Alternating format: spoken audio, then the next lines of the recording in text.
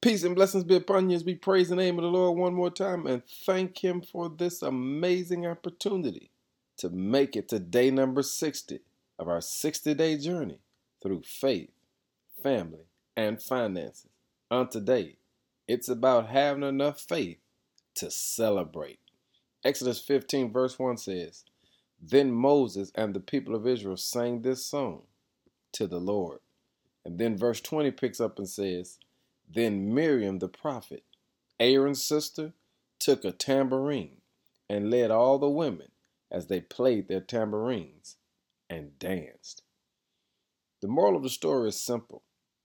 Sometimes life throws us curveballs. Sometimes life throws us adversity. And sometimes life can be downright difficult. But that's just part of the story.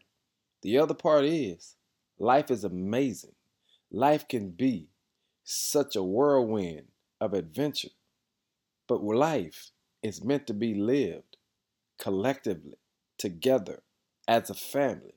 We should be striving to bless the name of the Lord every day as a unit. We are all a part of one body. And if you haven't learned anything else, faith is real. Faith is necessary. And faith unlocks doors that no man can close in your face. And in reality, we've got to make sure that we understand how to give God, all of us. That's what Moses and Miriam does. They allow us to understand when you look back on where you've come from and how much God has blessed, helped, kept, and delivered you, you can't help but take a moment and celebrate the goodness of God. That's what today is all about. In fact, that's what this week is all about. Let's celebrate God like we've never celebrated Him before.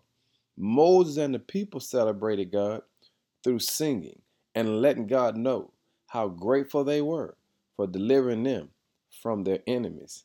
And then after that song, Miriam said, I can't just say it one time, let's say it again. And all of the sisters took the tambourine. That means they played the instruments and they started telling God thank you as they sung and danced. Today, my question is, how will you tell God thank you as a family? How will you bless the name of the Lord because you know He's done so much for you? How can you look back and not complain about the struggle, but thank God that He delivered you through the struggle? And not look negatively at what you've had to go through, but understand that all of that was necessary to develop you. Because now you have a relationship that nobody can shake with God. Now you understand there's no problem that He can't handle. Now you understand that this is a family operation.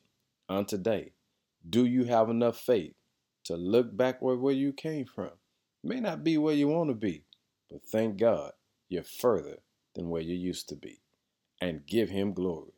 It's the faith to celebrate His goodness, that is. Thank you, Jesus, for these 60 days of faith, family, and finances. Be blessed, saints. Amen.